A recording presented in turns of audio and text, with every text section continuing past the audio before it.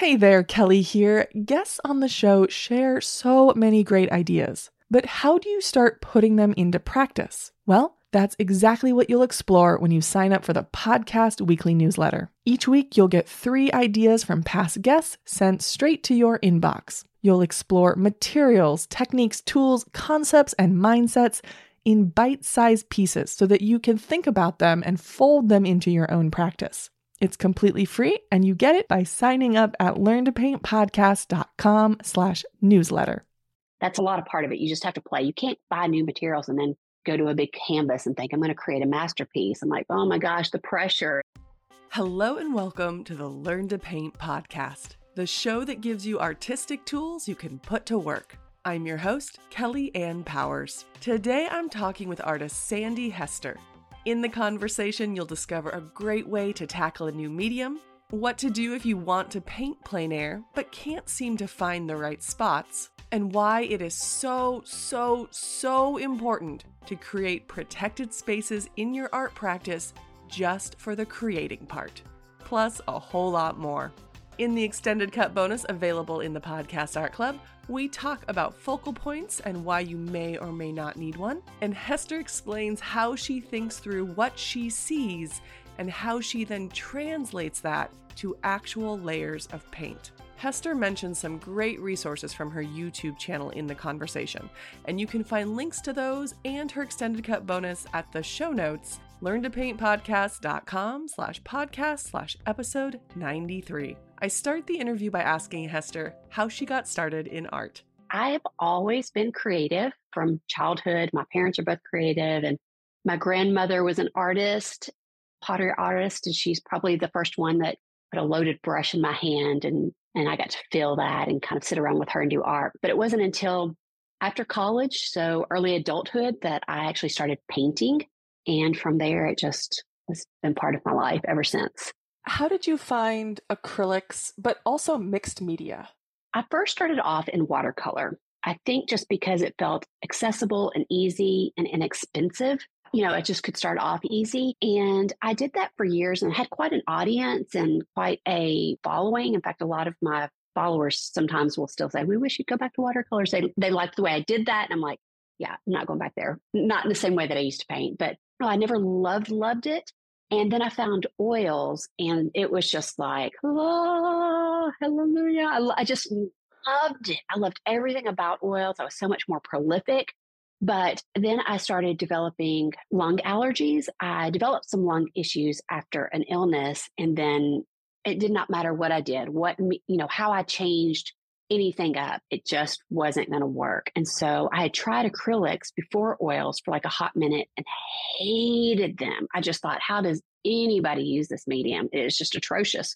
And then that's when I found oils. But then when this lung issue came up, it was like, okay, I didn't really want to go back to watercolors. So I was like, I got to figure this out. And I'm one of those that it's like, if I want to learn how to do something, if I'm like, I'm not good at painting cats, I'm like, hot doggity, I'm going to do it. And I just dig in and you just experiment and practice. And I had to figure out, how did I want that medium to go down, how to do the subjects I wanted to. So for me, it feels like a science project a little bit. I get bored very easily. So it just was fun to try the different brands, the different mediums, all of that. No, I found it. Now I just can't even imagine using any other medium. I absolutely just love it. What I find so interesting about this is that so often as beginners, we'll try a medium and then it won't seem like the right fit for us. But what I hear you saying is like, yes, some of that is like, we'll know it immediately, but also some of it is you have to figure out how that medium works for you. Yes. And I think nowadays, in some ways it's easier, in some ways it's harder because there's so many options out there, either with colors or mediums, even just the different types of acrylic, even just from like thinner to heavy body. And it can feel overwhelming, especially if you don't have a big budget to be able to like purchase all those and play. I do find though that if you'll just play with what you have and not be too afraid of like wasting things. There's so much that happens in just play and experiment and color charts, learning what your materials do. and not worrying about either archivalness or longevity or what's supposed to go over what. I've gotten in my mixed media years, these last few years, where I've really just been playing with everything. And I'll mix anything and layer anything. In fact, this new online class that I have with painting birds, I show like you could even put watercolor and gouache on the top layer of oil pastels and a whole bunch of other things. And I mean, maybe not on things that I would sell, maybe if they were under glass, but when I'm playing in my sketchbooks to get different layers and marks. And it's interesting because I have recently brought back watercolor and gouache into my mix of things, but I'm using it completely different. The way I lay it down, the way I load up a brush, it's just so different. And sometimes I do love digging into like stuff that I've bought that I'm like, didn't really love that. And yeah, I don't know. A lot of times I'll just discover new things as I'm getting in there and just playing. That's a lot of part of it. You just have to play. You can't buy new materials and then go to a big canvas and think I'm going to create a masterpiece. I'm like, oh my gosh, the pressure. And like you haven't even had time to see, an ultramarine in one brand and thickness of paint is going to be so different, or a burnt sienna. And just to get to know your paints or your materials, it's kind of like sitting down at the piano to practice and to learn. So that way, when you really come to the recital or when you come to actually play for your family at the piano, you know where the chords are, you know what they do and how they play. And it doesn't feel as stressful. You don't have as much pressure on you. All of that goes into the play and practice. And a lot, especially beginners, skip that and go right into, I want to create like sellable stuff. And I'm like, holy moly. No, please. That's like the worst thing you could do. We're going to transition into materials a little bit. Because you work across a bunch of different materials throughout your process, is it important for you to have any sort of consistency in those materials or just similarities between some of them? Or is it all new all the time, just a lot of practice? It really depends. I do change things up a lot. I get bored very easy, and it just depends a lot of times on the location, the subject, what I'm in the mood for, how heavy I want my bag to be or how light I need my bag to be, if I'm going to take half the studio or just a small percentage of the studio. But there are sometimes I do want consistency. So if I'm using paint, so let's say I'm using acrylic gouache, I do want consistency because the paints that I use for my canvas or larger paper that's going to be sellable work, I know the piano keys and I use matter paint anyways for those finished works. So they're going to be very similar to the matte paint that I'm using. And so I want an ultramarine in both. I want a burnt sienna in both, and like a transparent burnt sienna, not just any burnt sienna. I want the piano keys to be the same. So that way, not so much so I can translate it the same, but because when I'm out there on location or even just in my studio making sketch work, I want to get to it. I don't want to necessarily be stumbled up with those. I want to know the piano keys. And often when I'm like out on location and landscape painting, if I'm taking like acrylic gouache with tubes, I'm just shoving my brush down in the tube. I'm not like squeezing it out on the palette. Or if I'm squeezing out anywhere, it's like on the sketchbook and just mixing it there. Or if I do need a palette for some reason, really the only reason you need a palette is to kind of get the paint up into the brush, load it. And so I'm often like, oh no, I didn't bring a palette. So I'll just use like the lid of the box that I use to bring the paint. I've recently found a very handy palette, and that is my hand and arm. One day I just couldn't reach, like the box was in a little bit of a weird place for me to use the lid. And I was like, oh, my thumb's right here. I'll just use the back of my hand because I just need to swoosh it enough to get it up into the brush really well. And so I've been using my left arm and hand a lot for a palette. It's kind of like, well, that works. That's fine. And use what you have. I have my left arm. What I love about what you're saying, though, is that, again, like so many of us, especially when we're beginners, we get to something that is different than we thought. And we think, oh no, I either have to go buy something new or I can't move forward because of it. And what I hear you saying is you say, oh, well, I'll figure it out. It's like, oh, I'll figure it out. What can I do right here? And that's such a different way of thinking. It's about just having fun, not worrying about making a mess, just use your supplies.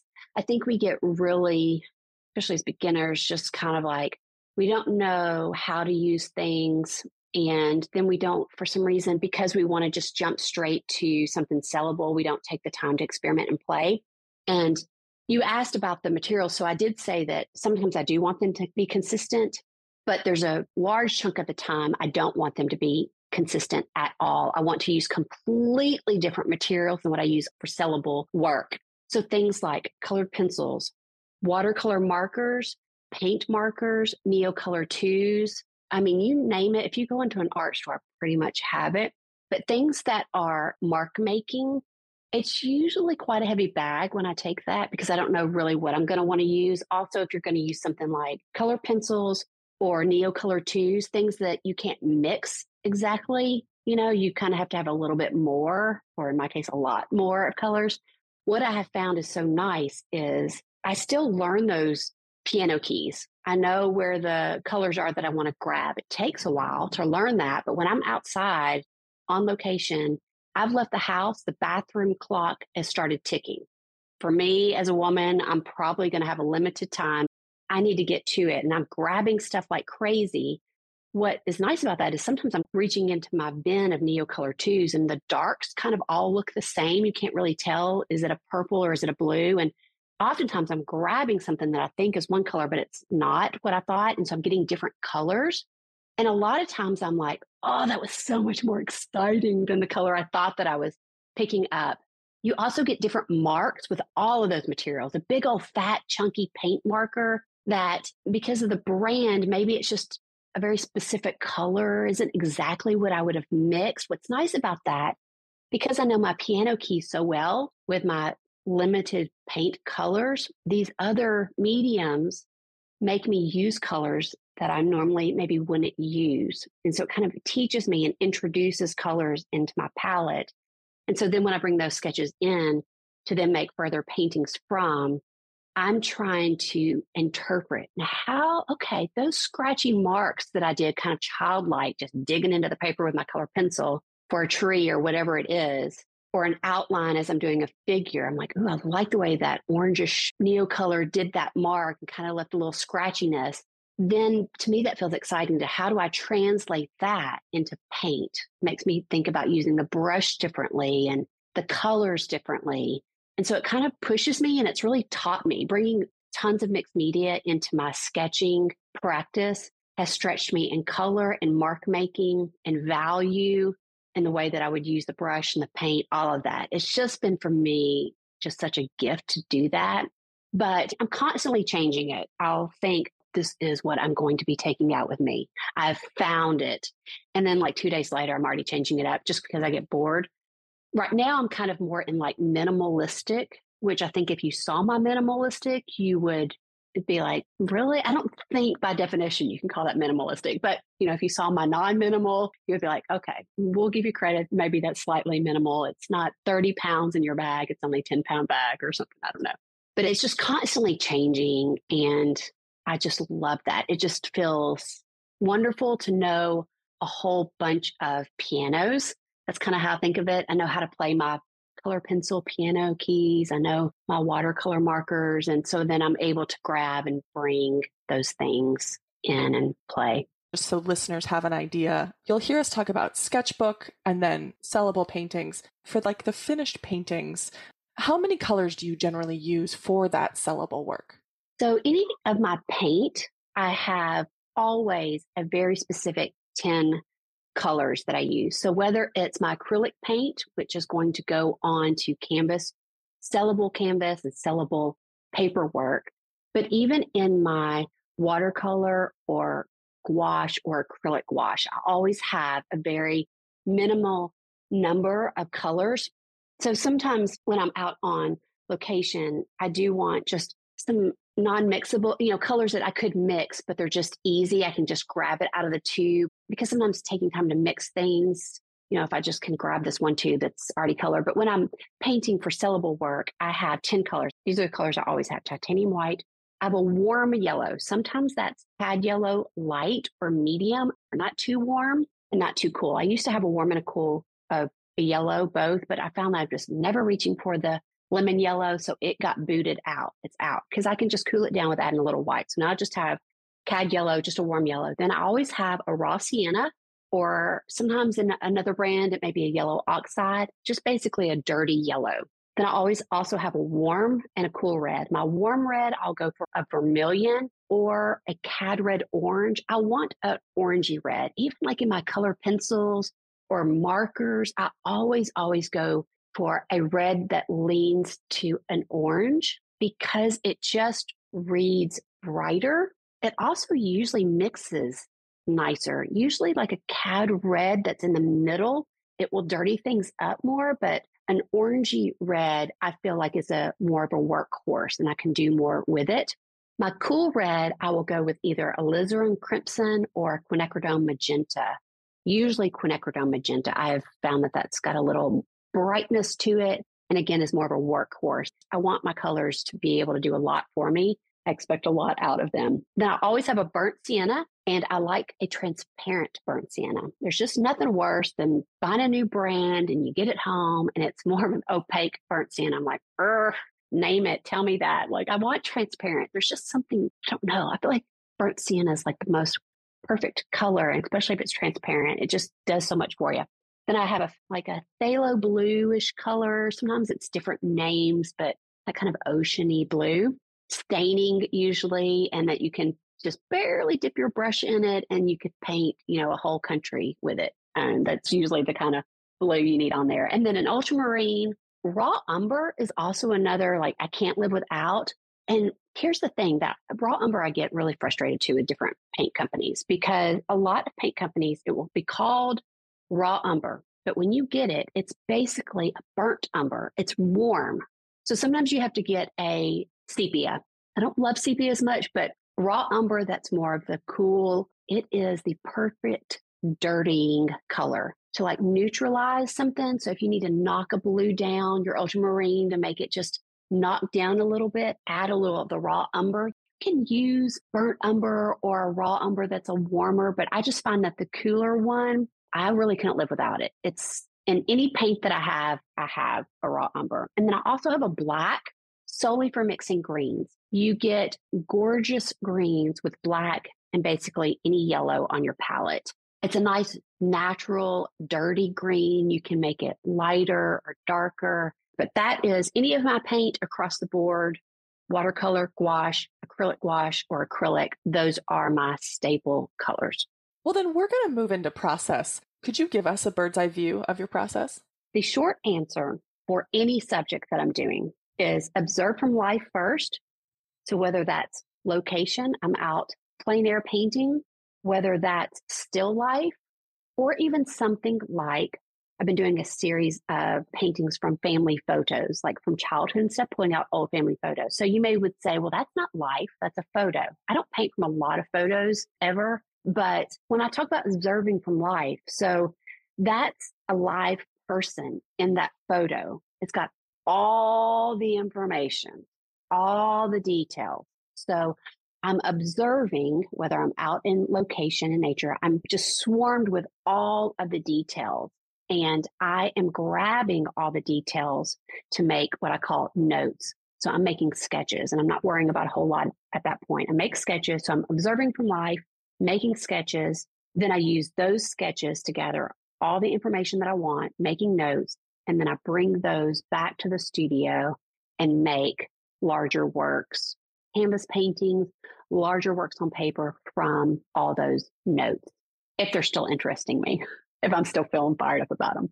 That's the short process. So we'll dig in. We're going to dig into each of those. So let's start with sketchbooks. First off, like when you're bringing a sketchbook out to location, how do you decide what to paint? So when I first started really getting into landscape painting, I had to really think about the process. There's just sometimes things that you don't realize till you get out there and do it.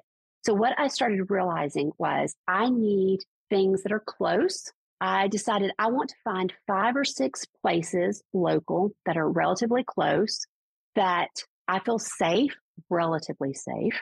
Someplace that has parking that I can get to. And I'm usually, lugging in a lot of stuff. So I do backpack kind of into things sometimes, but, I got to think about the load that I'm taking in.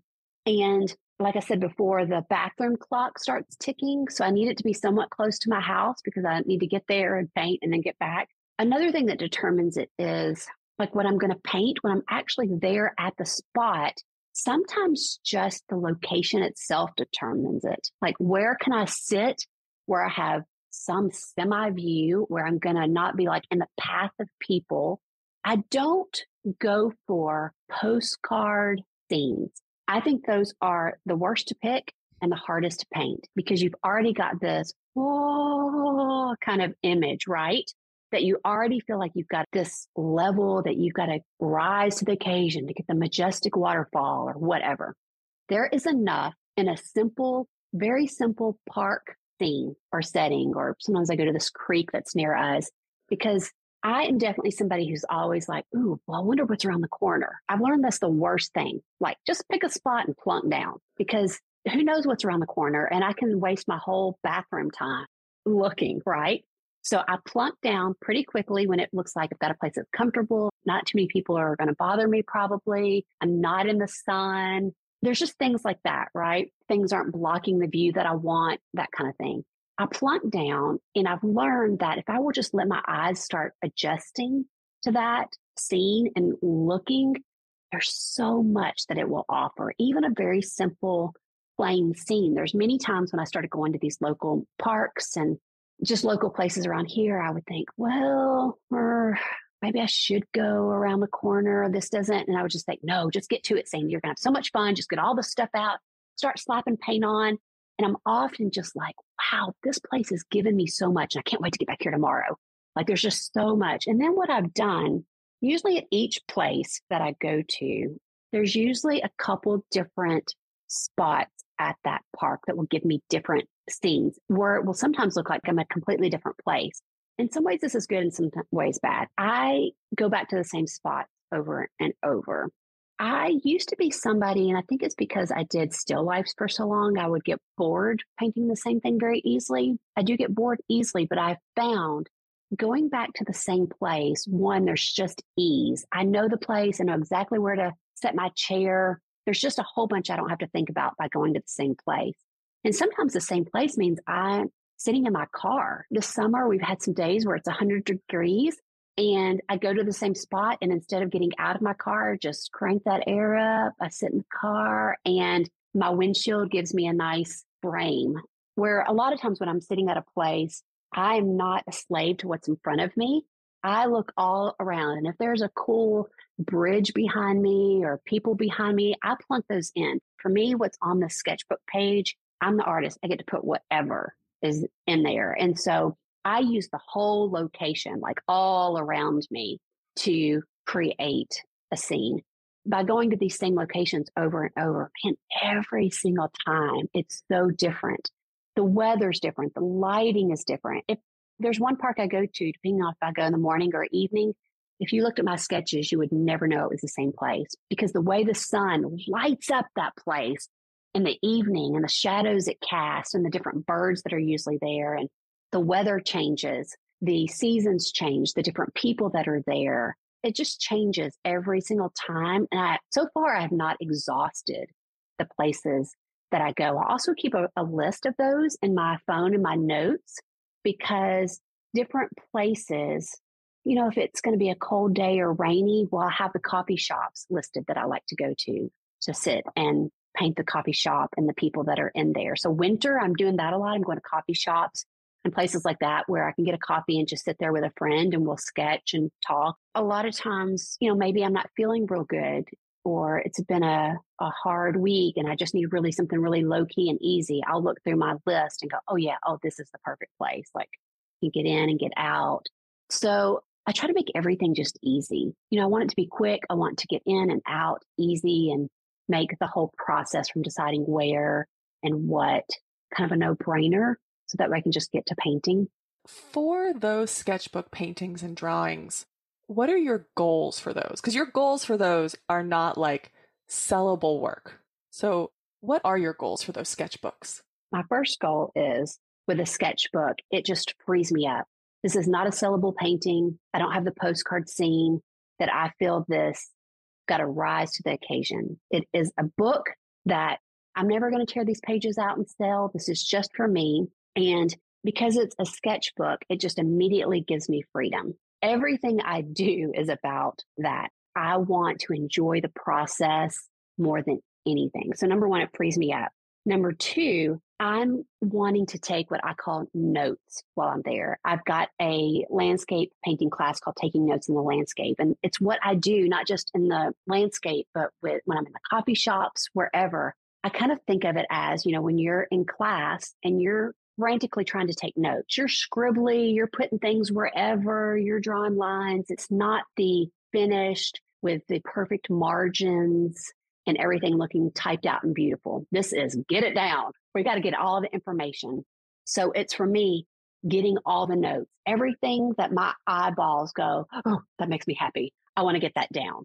Thirdly, it's about giving me a book that is for me. It's not about sellable things. It's a record of my memories, of my life, of the places that I go, of the people that I meet. If I think about my sketchbooks for when we go on vacation, they are so much more important to me than even photographs, because as an artist, all of our senses are just so heightened when we're painting. And so when I look back at sketches, they remind me of the smells and the sounds and the conversations. And there's just so much attached to it, even if it's in quotations I'm doing here, a bad sketch, something I'm never going to use maybe. It just is, it's so important to me. And my sketchbooks are literally invaluable to me. Like they're really, really important to me. And I have people all the time asking to buy my sketchbooks. And I very quickly, I'm like, no, they're not for sale. If my husband's around, great. He'd be like, well, how much? And I'm like, no, we are actually going to start making books of my sketchbooks because so many people ask about them. We're probably going to do them in themes and stuff like that. But man, they're just invaluable to me. I love them. And I find so much creativity. If I don't really know what I want to paint today, I just grab one sketchbook off my shelf. Well, okay, I just acted like I was all organized. I don't grab it off the shelf. I will grab it under the piles of stuff that's on my desk. So I'll be like, here's 10 sketchbooks with all kinds of other stuff piled on top. I grab something out of the pile, flip through. Usually within 10 seconds, I'm finding something that I'm like, oh, okay, that looks fun. And then I'll paint from it. You really have the clear distinction between selling and not selling. And so often artists don't have that distinction. Like if it gets good enough, we think like, oh, well, maybe I could sell this. For you, from just like a creativity freedom standpoint, how important is having that really clear distinction? Like this is a place that I am not selling. This is a place for other things. Man, I think it's just so important. I can't tell you how many people will say to me, oh, I'm just getting into art and can you tell me how to make art and sell it? And I'm like, like, no. Like that is the worst thing you can do for your art practice is to think about selling, like create. Like what you need to work on most is how you think about the process. So for me, early on, I realized I like to paint very loose, and that's always been a goal of mine. And I found that we all know that, painting a lot is what helps us grow. And I want to enjoy the process. For me, selling is not at the top of the list. I want to enjoy what I'm doing. So everything from the brushes I pick, the way that I mix the paint, the paper that I use, everything is about, I need to enjoy this. And I could care less if somebody else doesn't want to buy it because I use this or whatever. I don't care. Like I love creating. And so the reality is most really prolific artists are creating probably far more behind the scenes than what is shared and shown. And I think that's probably what makes beginners think, because they're just seeing the shown stuff like, oh, that's what artists do. And it's like, no, most of us behind the scenes are creating bucket loads. The reason is because as an artist, whether you like it or not, and no matter how old you are and how long you've been painting, you make a ton of bad work, period. That is how you get good. All the good work stands on the bad work. And you can never make good work unless you've made a lot of bad work. And early on, I realized that. And I thought, well, you know what? If I have to make a lot of bad work, I want to at least enjoy the process of making the bad work. So I work hard mentally and with my materials and set up to enjoy everything about it. I want any roadblock to be out of the way, whether it's the yappity stuff that goes on in my head that I need to be like, zip it, shut up. You don't get to say those things to me right now. We're having fun with the paint. Don't tell me, oh, my whole identity is wrapped up in this. No, no, no, it's not. Zip, zip, zip. We're having fun, splashing paint around. So I want to enjoy the process. I want to work hard at that. I want to enjoy the bad work. And I just really wish people would realize how wonderful it is to keep a sketchbook, how wonderful it is to make work just for yourself. And it's not just for yourself. It all goes into my sellable pieces. It's also a lot of the work that I share right now. That's all I've been sharing for quite a while is my sketchbook work because I've been making work behind the scenes on canvas and sellable stuff that I've not wanted to show anybody until I got a finished body of work done. I just feel like it's really, man, up there with top of the list important. I think besides just learning materials, what it does for you and giving you the practice, there's more practice in the mindset and the things that you're saying to yourself as you're doing that work. And sometimes we just really need to be given the permission to know that this is not sellable. So that's why it's in my sketchbook. Like nobody's going to purchase this.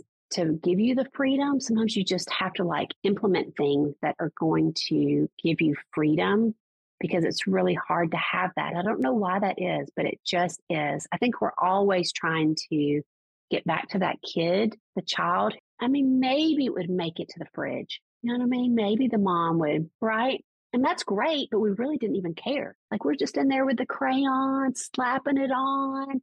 It was just so fun for that red crayon to slide across the page and make the crazy hair, and put the eyeballs in the wrong place. That's what I want in me every time when I'm creating work. And what happens is because I'm creating so much of this kind of what maybe somebody would say practice work or work that's not sellable, when I get to the canvas, man, I am so practiced up on that.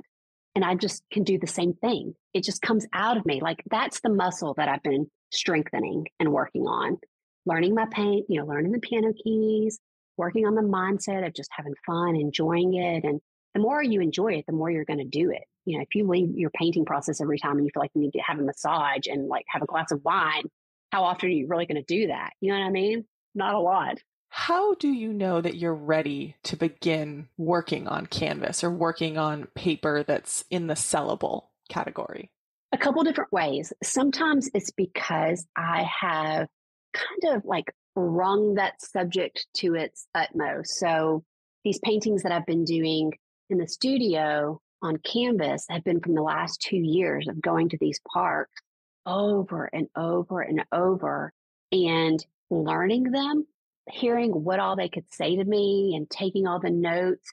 And then it's kind of like, okay, I'm ready. Like I know this place, I know the materials, I know these marks that I'm seeing in my sketchbook are exciting me. And sometimes it's just like, oh, I need to do that big. That's sometimes it's like, oh, I need to make those marks of that tree big. And I know exactly which brush and what paints. And so sometimes it's because I've kind of like a tea bag, I've soaked in it enough, learned it, tasted it. Yep, it's been exciting me for months and years. And I've been practicing. And now I've got all these notes. And I'm ready to go to the canvas and make those. And then other times it's even just flipping through my sketchbook and something just excites me. And because I already know that all the piano keys, I can just put that on canvas. Sometimes it's also just because I feel excited about it. Like I'm not bored. Sometimes there's things that's kind of, okay, that was fun to paint in my sketchbook.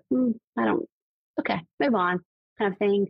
But often it's because I just still have something left in me and want to take that bigger. And I just kind of know it. I know the subject well, and I know that it need to do that bigger. It's never, because this could sell. It's just not for me. Like, I just can't paint like that. People that want to do like hire me to paint stuff. I'm like, oh, no. Here, you can come look at my stuff and buy it. But there's just, if you add I just cannot. I don't want the pressure. I can't paint something I'm not excited about. Forget it. You know how people say, and I feel like I don't really get this. I hear people say it, but I don't really get it. Like, oh, you can tell that meal was made with love. And I'm kind of like, I don't know. It just tastes good. I don't know if the person like really felt love for me when they were making it or had love for cooking. I don't know. It just tastes good. But, they say that like chefs and stuff. And I kind of feel like that's how it is with painting for me. It's like, oh, I want the joy that I had painting this like come out in the mark making and what I was doing. I don't even know if I could paint a painting if I was just kind of like, I got to do that. I just don't think I could. Because you have all of those ideas across all those different sketchbooks, how do you sort of both physically in your space, but also like mentally, how do you take all those ideas and like then bring them onto the canvas? That's for me like the most exciting part. So let's take these landscape paintings, these notes I've been taking out on location. So I'm going out, taking all the notes, the bird flies by that I'm like, oh, I got to get the bird in, and I'm slapping it on. Maybe it's not in the right place. I'm not normally thinking about composition. Exactly. Those things do intuitively come out, and value and things like that. But it's not like I don't take time to think it out. Man, I'm slapping it on. Anything that I'm like, oh, that tree and the way the light's hitting it, slap it down. A lot of that too, because I'm working quickly and just slopping it on and getting it down. It's creating marks that if I was being thoughtful and slow about it, I'm not going to get the same marks. I'm not going to get the same splashes. I'm often even just laying my loaded paintbrush. I'm just laying it down on the sketchbook to like reach for something on the ground. And they're just marks and like life that's happening while I'm out there that all go into these sketches. So I'm visiting these places over and over. I'm taking all the notes, not worrying about a whole lot, but just getting things down. And then I come back into the studio and maybe a very similar scene that I've been capturing, maybe the same little grove of trees with geese or whatever. I will bring those back into the studio. I'm usually marking them with little sticky note things because maybe there's 5 of them in one sketchbook, 2 in another. So I've got those all marked out and spread basically any place that I can find a place to lay a sketchbook. I'm usually pulling chairs in from the other room to lay them, and they're just stacked everywhere. And then what I do is the same thing that I did on location or looking at a still life. I get my observational eyes on. And even though I'm looking at a sketchbook sketch, it still takes your eyes time to warm up. And as I'm looking at these sketches, I start seeing things that I didn't maybe just at first glance. Oh, look at that little bit of purple that I probably didn't even mean to get that in there, but man, that really works for that part of the tree. And then I'm translating that. So what I do, just like I do in nature, when I'm out there, I'm picking whatever. So maybe the bridge that's behind me or this whatever over here to the left, and I'm making a sketch. I'm making a painting on a page. I do the same thing on a canvas. I'm picking and choosing things from these sketches. So this sketch, for some reason, I wanted to make a note about the way the sun was just so bright that day. And man, something about the way I slapped that color on, it just said it, maybe even the way the brush stroke was. So then I'm trying to translate that maybe in a different medium, because maybe that was with a Neocolor 2 or a paint marker, and it's just going to be a different color than I have in my paint. But it excites me. And then I have to try to figure out how to translate that. But then I'm making a whole different painting. I'm not just taking one sketch and trying to paint that sketch. I'm taking all of it and making a new painting. And for me, one of the best parts is observing, just letting my eyes adjust. I feel like it's one of the best gifts as an artist. There's something so sweet about observing and then being able to, with something in our hand, translate that. I don't know what it is. I don't know if we can really define it, but even just the act of observing, sometimes I'm like gazing off at something. My husband and I are like eating breakfast and he'll be looking over like, what's over there? And I'm like, man, look at the way that light's coming through that glass. And then it's doing this. And he'll look, he's like, yeah, I don't see that. I'll be like, it just feels wonderful. I think part of it is because as artists, because we do observe in whatever way we do it, we see better. I mean, often on like hikes and stuff, I'm pointing things out to my husband that he normally wouldn't see because my eyes are in just like ultra, just seeing all the different colors. And look how that leaf is like, and I'll say a different, color that he's like, could you just say like green? Or I'm like, no, I can't. Like it, like this reddish, brownish undertone with speckles of orange. And so for me, like being able to either observe in nature or a still life, whatever that is, and the way the shadows are, or observing my own sketches and really looking, that's the first step of just pure joy. And then being able to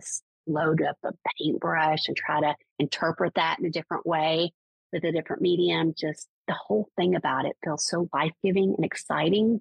For you, when you're looking at those sketchbooks laid out, do you sort of map on, get a big drawing down and big placement of shapes, or would you literally like start with the thing that you observed and like excited joy, like the bridge, and then just start with the bridge?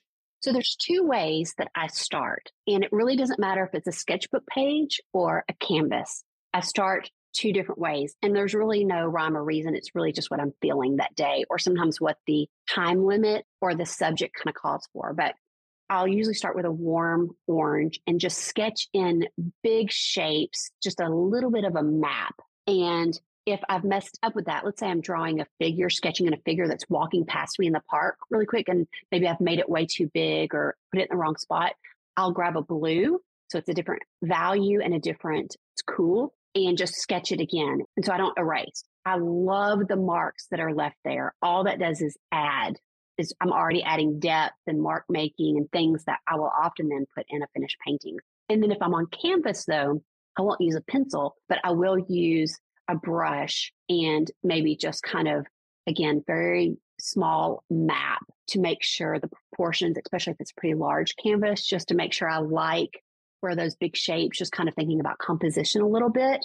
Now, all that can always change, but I just start sometimes like that. But other times I am just in the mood to get the shape in, maybe an anchoring thing, something that I know that I want that figure right here, or there is no doubt that tree is going right here and I'm going to build everything else around it. And that's whether it's a sketchbook or canvas. And that usually has to do with composition. And sometimes it can just be because it's like, I just want to put this in. Like sometimes I do just jump to the good parts. You know what I mean? Sometimes I'm like, don't put the good parts in yet. Like the parts you can't just wait to put that mark in.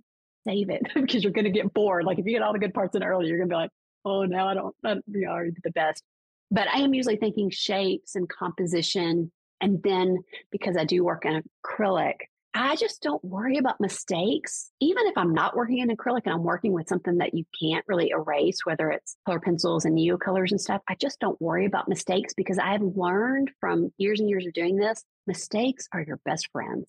All they do is add to the texture of things, the layering of things. Even if I'm going to cover something up with maybe like a paint marker, I've got kind of this paint marker that you can think of as like whiteout, it's always going to be semi-transparent.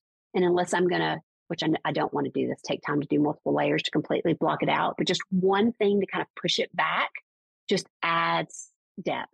So I've just learned, don't be fearful of mistakes because for me, at least in the way that I paint, all they do they're almost always just blessings. Like that just made me do something so different because I've got to rework that.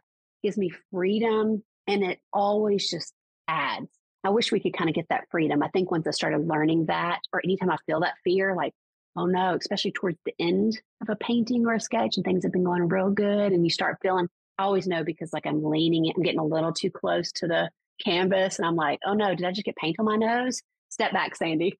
Or everything's getting a little tight in my body. I'm leaning over the sketch and I'm holding that thing with a little tighter grip. And I'm like, I usually will preach to myself, Sandy, this thing was going really good. And everything in your body is saying you're about to really mess this up. So you've been loose, you've been free, you've been having joy. Just stick with that because you've learned from experience.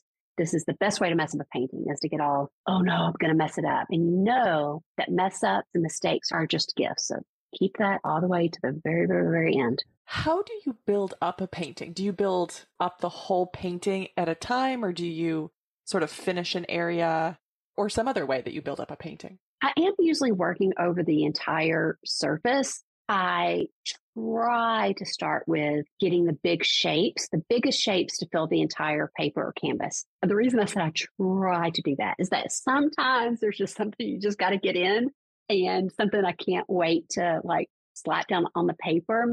Then I'll put that in and work around it. But I do try to work not only from big shapes, but also furthest to nearest. But I don't always do that because I do find that maybe I'm painting a tree with leaves. Normally you would think like maybe somebody that, is actually doing stuff in a thoughtful manner would want to paint the sky in and then the tree. But one of the things that I've found is if I paint the tree and the leaves in first, and then I'm painting the sky or whatever's behind it, the way those brush marks come in and layer over the tree creates a different edge because edges are really important. So I don't get really too caught up in it, but I try to start with let's fill this in. not so much because that's the best layering method, but mainly because it helps me with value. I feel like if I can just kind of get, maybe if we're talking about a landscape, the land and the water and the sky in, especially the sky, then I can judge the value of everything. But sometimes I'm not that patient. Sometimes I'm just getting in there slopping in. But I don't struggle as much with value when I do that. But I'm a little more thoughtful about it. But I do work in layers. So more transparent kind of things and layering things up and zooming in and zooming out. So going into the things that are behind everything else, but then also putting some things that are forward. A lot of it's just very intuitive too. I'm feeling what the subject calls for. Yeah, when you're thinking about those layers, like you get the values in, for this example, you get the values in, and now you're building layers. Like if you've got a pond with geese in it, and you've got the blue in, you've got the value in, like what layers then are you building on top of? And how are you figuring out that next layer? Like how do you build those individual layers? I'm using my sketches as reference. So I'm looking at those marks and just interpreting. I'm looking at 7 or 8 different sketches of geese, and they all have little personalities and looks about them. And I'm looking at the way I put marks on, and I can tell the way that I put that mark on. And depending on what material it was, I'm trying to translate that. So that's my guide, is the mark making and the colors. And is it transparent? Is it opaque? Like I'm letting those things teach me. And sometimes it's a matter of like, I'm thinking about these family photos that I've been making paintings of. Sometimes I know myself and I know what things I'm going to get tight on that I don't want to be tight on. So a figure, and especially if I'm looking at a picture of me and my sister on Christmas, and so there's memories tied to, there's already, stuff that's like, not, this is not working for me. So I need to get them in, because if everything else starts going good and then I save them for last, you can forget it. I'm going to be so tight. It's not going to please me because it's not going to be the looseness that I'm after. So I will start with the figures, obviously the face, get the proportions. So that's kind of more of the top layers, what I would think about it. And then I'm going to build the room and the background behind it. So then I am carving in, but sometimes because I know myself, I know I need to get this bird in early, because I don't need to be painting every feather, because that's not going to go with the rest of the painting, because I want a loose bird that's not the star of the show. He's not the star.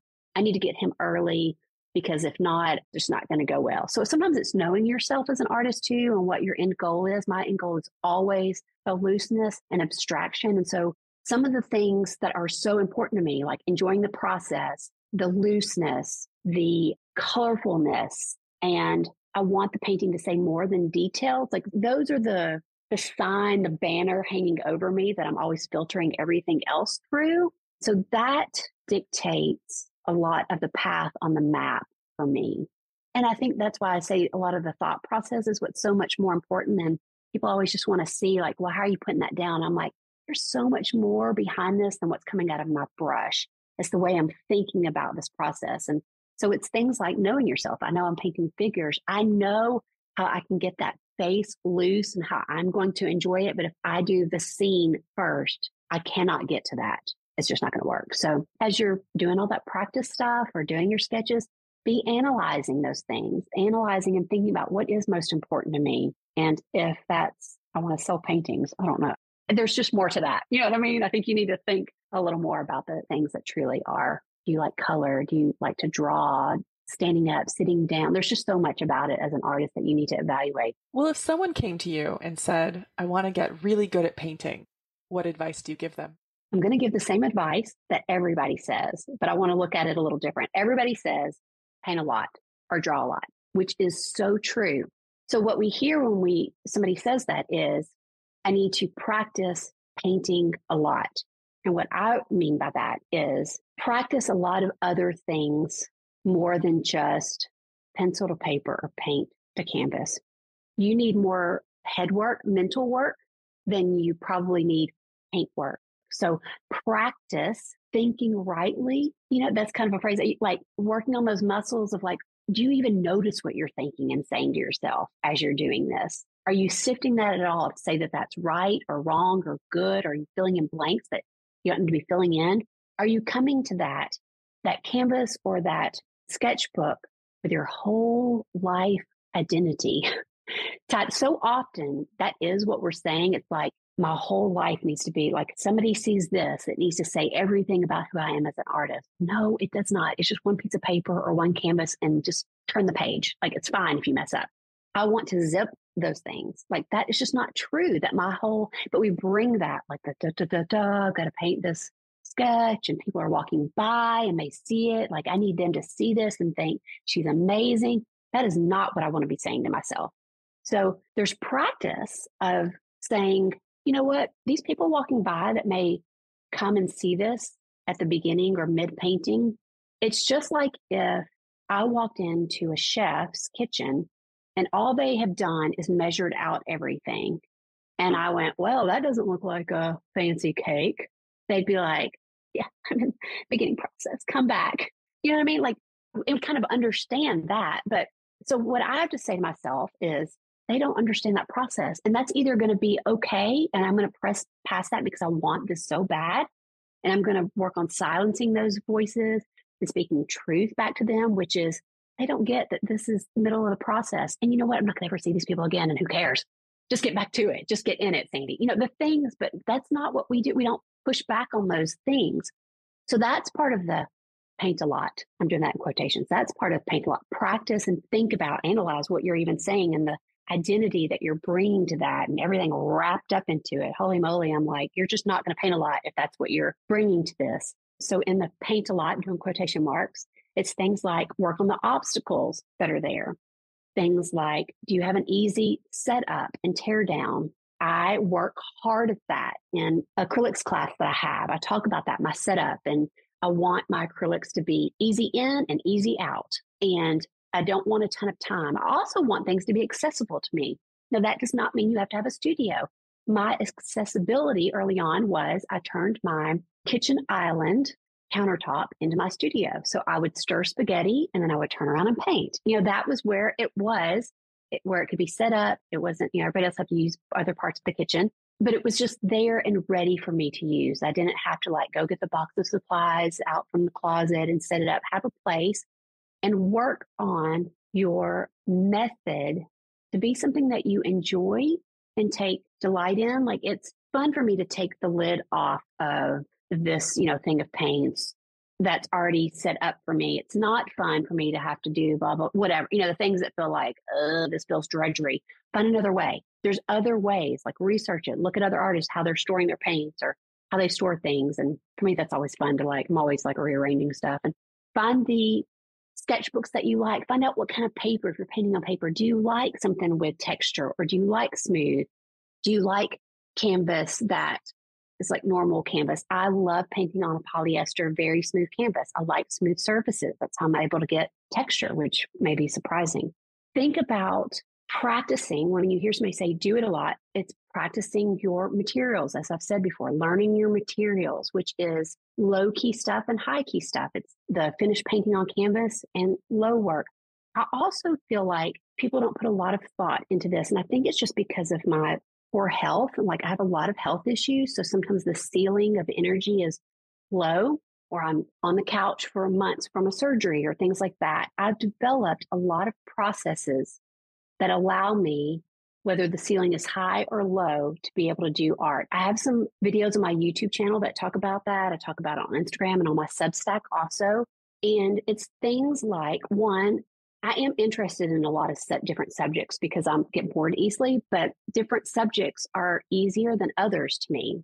And so on a not feeling well day, I'm probably not going to pick certain subjects or certain, you know, I'm not going to go to a canvas.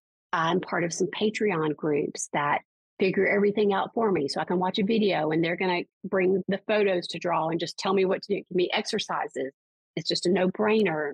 I have methods like painting from other sketches. So I can just open a sketchbook and flip through and just do a low-key, quick sketch. I have some materials that take more effort than others. My color pencils and Neocolors don't have to clean up afterwards. They're just in a box all smushed together. You know, it feels fun rooting through that box to find the right Neocolor, but it's easy. And so because of so many different mediums that I'm using, some are easier to use and require more work, cleanup or setup than others. Because of these, and I've taken time to learn all these different pianos and the keys of these different pianos, it makes it really easy for me daily to do art. Like today, because of this interview and a meeting I had this morning and other just life things, the only art I did today was last week I'd gotten some new gouache acrylics and in reality, I know what those are going to do, but I thought, well, so I did some color charts and smushed some paints around and pushed some colors to see what could I get out of them. And I wet a brush and it was really fun. And I learned some things from it. And that's probably all I have to do today. But other days I'm painting all day long. And I've also developed things if I'm laid up on the couch from surgery, like those things, I knew a surgery was coming. And it's like, okay, I want to get things in order because I want to be able to, man, there's nothing that passes time quicker than doing art. And so if I'm sick or if I'm, laid up from surgery or something, that's just the best time. It's time to take on a new subject and practice something new or save up art videos to watch that are going to whet my appetite and make me, okay, I was too tired. Oh, because of that, pain medicine or Benadryl that I took oh no, like give me my stuff. Grady, go grab my supplies. I need to do some stuff. So, I'm always got things to watch or look at that I'm saving up to. If I just need a little sip of inspiration, to kind of make me just seeing somebody sometimes swoosh a big loaded paintbrush across the page can be like, okay, I gotta go paint. Kind of like what you were talking about early on. I was talking about those things and you're like, this makes me want to go paint. So I have those things in places, whether they're photos on Instagram or videos on YouTube. I've got those things saved up in places that I just need I don't know what to do. That often is what we're like, well, I don't know. I've got methods in place to help me do that. And you can find a lot of that on my YouTube channel too, just inspiration and other artists and things like that. Like that's what I want to do is help inspire and help the thinking process of people and help us do these things without all the stuff that gets in the way, which is a lot of times just ourselves and our thinking and our blah, blah, blah that goes on in our head. So yes, paint a lot, draw a lot, but there's more to that picture than just pencil to paper or paint to canvas. It's so much more than that. You can learn more about Sandi Hester, including her workshops at www.sandihester.com and on Instagram, her excellent YouTube channel and Substack, and we'll link to everything in the show notes, including Sandi has a great list on her website of all of her favorite materials, and she's included links in there. So we'll link to that as well in the show notes. Thank you so much for being with us today, Sandi. Oh, it was so much fun. Thank you so much. It's such an honor that you would have me on your show. And it's just been great to talk with you and work with you. You're just the best. And I love your podcast. I can't wait to share it with everybody. So thank you. That's it for today's show, but there's more great conversation with Sandi Hester in the Podcast Art Club. In her extended cut bonus, we talk about focal points and why you may or may not need one. And Hester explains how she thinks through what she sees and then how she translates that to actual layers of paint. Head to the show notes at learntopaintpodcast.com/podcast/episode93 to find the link to listen. Thank you to everyone over in the Podcast Art Club. You make this show possible 6 years running. Extra shiny thank yous to High Gloss supporters Andrew Atterbury, Debbie and Brian Miller, Rihanna DeRold, Janet Wheeler, Nancy Bryant, Pam Lyle, and Slow River Studio. Happy painting!